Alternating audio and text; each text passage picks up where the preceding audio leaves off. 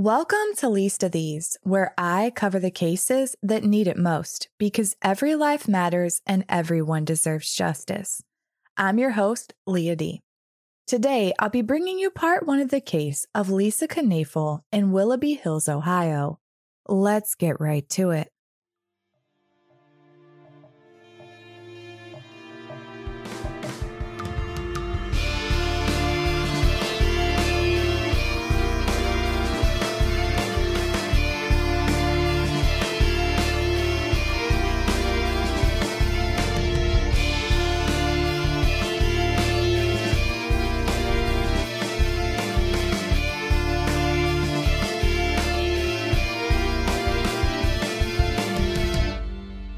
According to the city website, Willoughby Hills is a suburb of Cleveland that is considered one of the most picturesque communities in northeastern Ohio. With the motto of where the city meets the country, the city strives to preserve a rural atmosphere while still meeting the needs of a growing suburban community. It's known as a great place to settle down and raise a family. In 2011, the Knoefel family was living in a nice home in the suburbs at 2518 Chagrin Drive in Willoughby Hills. The father, Kevin Knoefel, worked as a truck driver for Gordon Foods, a bus driver for the Willoughby Eastlake school system, and an EMT. Mom, Lisa, was a social worker who really wanted to make a difference in the lives of abused children. Lisa worked with some of the most traumatized children of all in a sex abuse unit. Lisa's coworker, Mike Bachmiller, spoke to the Cleveland Scene about the complexity of working in that department, saying that they dealt a lot with incest cases, working both with victims and offenders. It takes a special kind of person to be able to work not only with victims, but also perpetrators. And according to Mike, Lisa was that person. He said, "She specifically was incredibly compassionate. I would say we all should be at our job, but the reality is not all of us are. You've got to be real quick on your toes because you're not going to get a lot of truth or cooperation out of people who will not protect their kids or out of people who are abusing their kids." Lisa had been working with that specific unit for over a decade. And according to Dateline, she was so devoted to her job, she had taken in foster children even as a single parent, after her first marriage failed and before she met Kevin. You see, by 2011, Lisa and Kevin had been married for roughly 5 years. However, this wasn't the first marriage for either of them, and they both came into the relationship with one child each. For Kevin, a son, and Lisa, a daughter.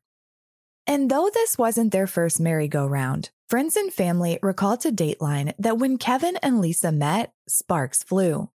He fit right in with her friends, and she was just as dedicated a mom as he was a dad. They were the perfect match, and they seemed to realize it, wasting no time making their relationship official. Just about a year after they met, they were married in 2006. By 2008, they had moved into their home on Chagrin Drive. And not long after that, Lisa was pregnant with a little girl they named Haley. It seemed the Knoefel family was living the proverbial dream. So it made sense when they invited 16-year-old Sabrina Zunich into their home to share in that dream. Sabrina's life had been a far cry from the idyllic family home of the Knoefels. She'd been tossed around from pillar to post since she was a toddler.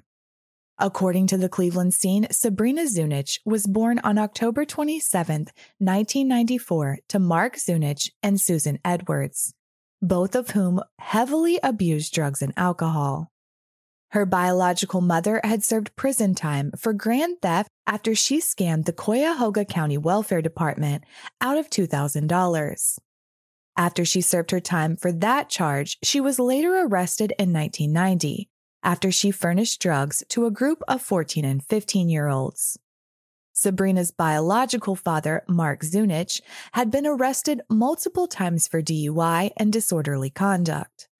All of these charges had been filed before Sabrina was born, and things certainly didn't improve after. In fact, according to Sabrina, when she was still young enough to take a bottle, her parents would mix vodka into her milk to make her fall asleep.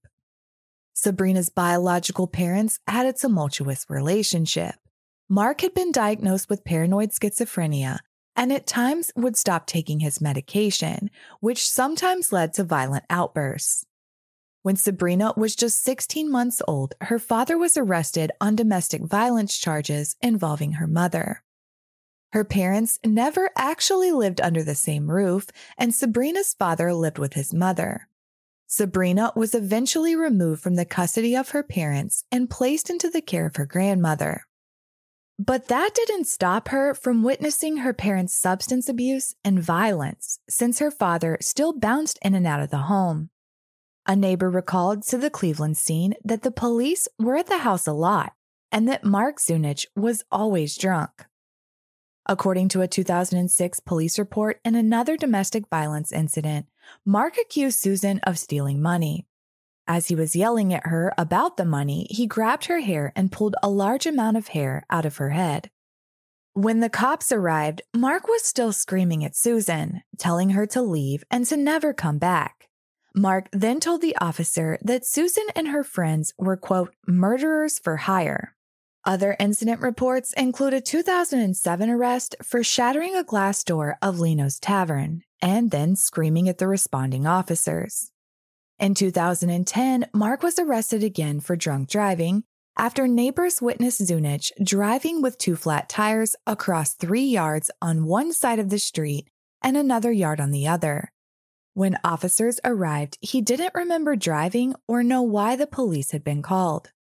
In another incident, he was arrested after he attempted to tear down street signs while heavily intoxicated. According to court documents, Sabrina lived with her grandmother until she was a young teen, which is when her behavior issues really started. Sabrina began acting out, her grades slipped in school, and she was lying and stealing money from her grandparents. Her grandmother was getting up there in age and unable to properly care for an unruly teen, so she made the difficult decision of having her granddaughter removed from her home. With nowhere else to go, Sabrina entered the foster care system. Child welfare officials struggled to find a suitable placement for Sabrina, due in part to her mental health and anger issues. According to friends and acquaintances at Wycliffe High School, Sabrina was known for getting into fights. One of these acquaintances spoke to the Cleveland scene and said, "I know she had a big anger issue and threatened to fight me a few times. She did say she isn't someone to mess with nor anyone in her life that she loves because she'll make me or anyone pay." The system can be a scary and uncertain place for anyone, but perhaps even more so for a teen. According to ncsl.org, in the United States alone, nearly a quarter of the approximately 442,995 children in foster care are age 14 or older. These older children are often bounced from foster family to group home and then repeat, never really knowing what it's like to have a family to truly call their own. This seems to be the case with Sabrina. After being taken from her parents, then her grandparents, she bounced around for a while before she ended up at the Cayley home, which according to LakeCountyOhio.gov is a group home licensed by the state to provide temporary care to children between the ages of 7 and 18. The Emma Cayley Receiving Home has been providing what they describe as a trauma-informed structured behavior modification program for the children of Ohio since 1948. Court documents state that Sabrina was placed in the Cayley home in the summer of 2010. Despite the programs that the group home offered, Sabrina's behavior appears to have gotten worse. Later court testimony revealed that while at the Cayley house, Sabrina was suffering from both psychological and substance abuse issues. Sabrina had displayed mental health issues from the very young age of 6. And again, while at the home, she acted out, according to her social worker, mostly by lying and being manipulative. Mental health professionals prescribed several different medications to help Sabrina manage her symptoms. At one point, for a period of about a month at the Cayley home, Sabrina reported that she was hearing voices. This was determined to be a side effect of the medications she was taking at the time. Her life seemed to be spiraling. Sabrina was unhappy at the home and, like every other child, wanted nothing more than to have a family of her own. She was at the Cayley home for roughly a year before that wish became a reality and the Knoefels took her in. Sabrina, who had practically been abandoned by her biological family, finally had a place to call home and people to call family. And the Knoefels, especially Lisa, were seasoned foster parents. It couldn't have been a more ideal situation. But it didn't come without its challenges.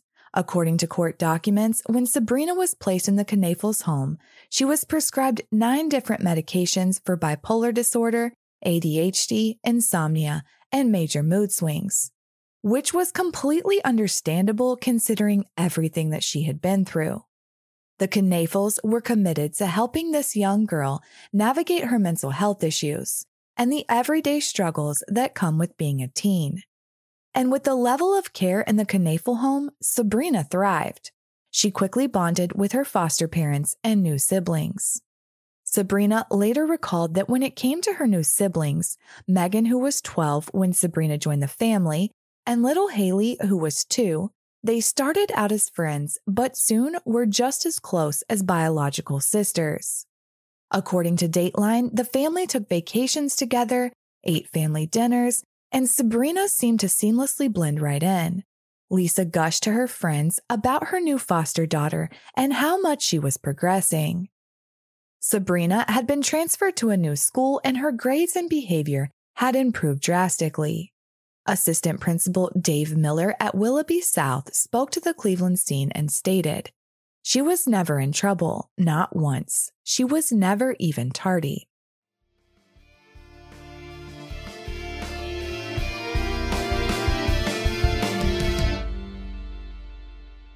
Hey y'all, are you looking for a new podcast to binge? I mean, of course you are. Aren't we all? Let me tell you all about a podcast I love called Crime Salad. It's a weekly true crime podcast hosted by part-time investigators and husband and wife duo Ricky and Ashley. Join Ashley and Ricky every Wednesday as they take you through sudden disappearances, mysterious deaths, and unsuspecting massacres, while bringing attention to current cases or cases you might not have heard of, like the case of Heather Elvis, who vanished in 2013 after receiving a phone call from a much older man she was involved with.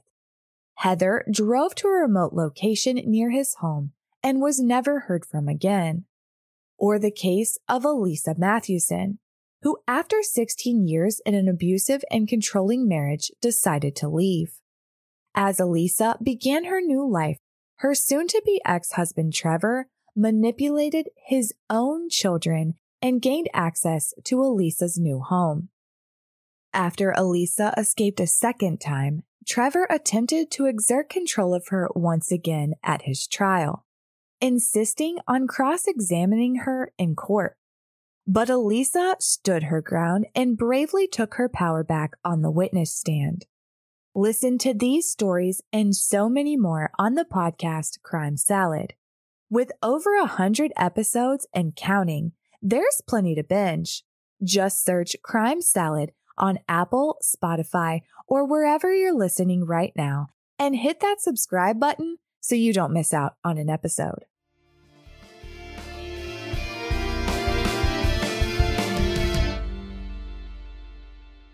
Life for Sabrina at the Knoefel home was good, but slowly things started to change. In 2012, roughly a year after Sabrina had joined the family, tension started to build. According to court testimony, Sabrina felt as if she was treated differently than Lisa's oldest biological daughter, Megan. That, coupled with the fact that Lisa felt Sabrina was trying to be a mother to her youngest daughter, Haley, who was only 3 at this point, led to frequent arguments between Sabrina and Lisa. In one incident, Sabrina filed a police report after Lisa physically restrained her during one of these instances. In the beginning, Lisa likely chalked much of their issues up to Sabrina's unstable upbringing and perhaps a little bit of teenage angst. Not to mention the fact that according to the Cleveland Scene, Sabrina's biological father, Mark, also died in 2012. Neighbors reported to the outlet that it was due to a drug overdose. This was a lot for a teenager to take in. And soon, the tension in the home began to spill over into Lisa and Kevin's marriage. On September 15, 2012, according to court documents, officers responded to the home on Chagrin Drive after they received a call from Kevin Knoefel. Kevin told officers that he and Lisa had an argument regarding Lisa's 13-year-old daughter, Megan, after Kevin claimed he grabbed her by the back of the neck and walked her to her room. He went on to say that Lisa had accused him of choking her, they had argued, and she had then left the residence with Megan. Although the dispute was over and Lisa was no longer at the home, Kevin told the officer that he wanted the incident documented because it could lead to divorce and affect his custody of the daughter they shared together. Divorce and custody? How in the hell had things gotten to this point in such a short amount of time? Everyone who knew Lisa and Kevin reported that they were happy in their marriage. What was happening? It seemed there were 1,000,001 factors contributing to the issues, but the Knoefels still wanted Sabrina to have the family she always wanted and a chance to complete her education. And it seemed Sabrina wanted that chance too, because just before she turned 18 in October of 2012 and aged out of the foster care system, she petitioned to remain in the Knoefel home to finish high school. According to court documents, the day before Sabrina's 18th birthday, her social worker with the Lake County Job and Family Services conducted a home visit. During this visit, the social worker found nothing to be concerned about in regard to Sabrina, reporting that she was doing well in school, attending counseling, and passing her drug screens. So her petition was granted. But Sabrina Zunich would never walk across a stage at Willoughby South High to receive her diploma, because just 3 weeks later, a frantic 911 call would be made from the Knoefel home that shocked everyone. 3 weeks after that home visit by child welfare officials, at 1:15 on the morning of November 16, 2012, 13-year-old Megan placed a call to 911 pleading for the dispatcher to send help. She said, "My sister is stabbing my mother to death. Oh my God, my mom's gonna die." Megan struggled to get the words out in between her screams as she watched her foster sister Sabrina repeatedly stab their mother. She tried to intervene, but Sabrina pushed her away and continued to stab Lisa as Lisa fought for her life and Megan pleaded with Sabrina to stop. At one point in the call, Lisa can be overheard in the background yelling, "Help, call 911." Megan told the dispatcher several times that she had just woken up and walked into her mother's bedroom to find her sister attacking her mother. She didn't know what had led to the violent attack. According to court testimony, Patrolman Randy Mullinax of the Willoughby Hills Police Department was dispatched to 2518 Chagrin Drive in reference to an assault in progress just moments after the 911 call was placed. When the officer arrived, Megan ran out the front door and met him in the driveway and told him to hurry up because her sister was stabbing her mother to death. He rushed inside and made his way down the hallway. Officer Mullinax ordered Sabrina, who was still in the master bedroom, to come out with her hands raised. Sabrina emerged from the room, sobbing, covered in blood from head to toe, the knife still in her hand. He then told her to drop the knife, and she complied. The knife was kicked away from her, and she was taken into custody. Officers located Lisa's 3-year-old daughter cowering in the closet of her mother's bedroom. Little Haley had heard the entire attack, her mother's screams, and her sister's pleas for help. Officers would later recall that the scene was one of the most heartbreaking and horrific they had ever witnessed. Paramedics had also arrived and attempted life-saving measures on Lisa Knoefel, but they were unable to even insert an IV because Lisa had lost so much blood as a result of the attack that her veins had collapsed. There was nothing they could do. The 41-year-old mother was pronounced deceased. Sabrina Zunich was also treated for injuries she sustained as Lisa had fought back.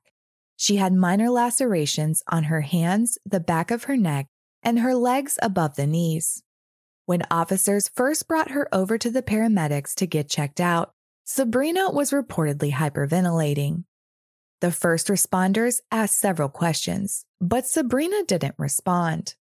En route to the hospital, she actually dozed off and fell asleep. As officers continued to process the scene, the brutality of what had happened was glaringly obvious. A 15-inch bread knife with a 9-inch blade was recovered. Sabrina had stabbed Lisa with such force that the stainless steel serrated blade was bent at a 20-degree angle. The bedroom was covered in blood, and signs of a struggle were evident in every direction police looked. Lisa's husband, Kevin, was notified by officials. As it turned out, he was away from the home that night driving his truck for Gordon Foods near the Michigan-Ohio border. He had left the family home at around 8 p.m. the night before. Of course, when he got the call, he headed back to Ohio and arrived at the police station where 13-year-old Megan and 3-year-old Haley had been taken. According to court documents, he showed up around 5 a.m. An autopsy was conducted at the Cuyahoga County Medical Examiner's Office. Pathologist Dr. Joseph Filo would later testify that Lisa Knoefel had been stabbed and slashed all over her body. There were at least 178 wounds in total. 178. 62 of those wounds were to Lisa's head and neck.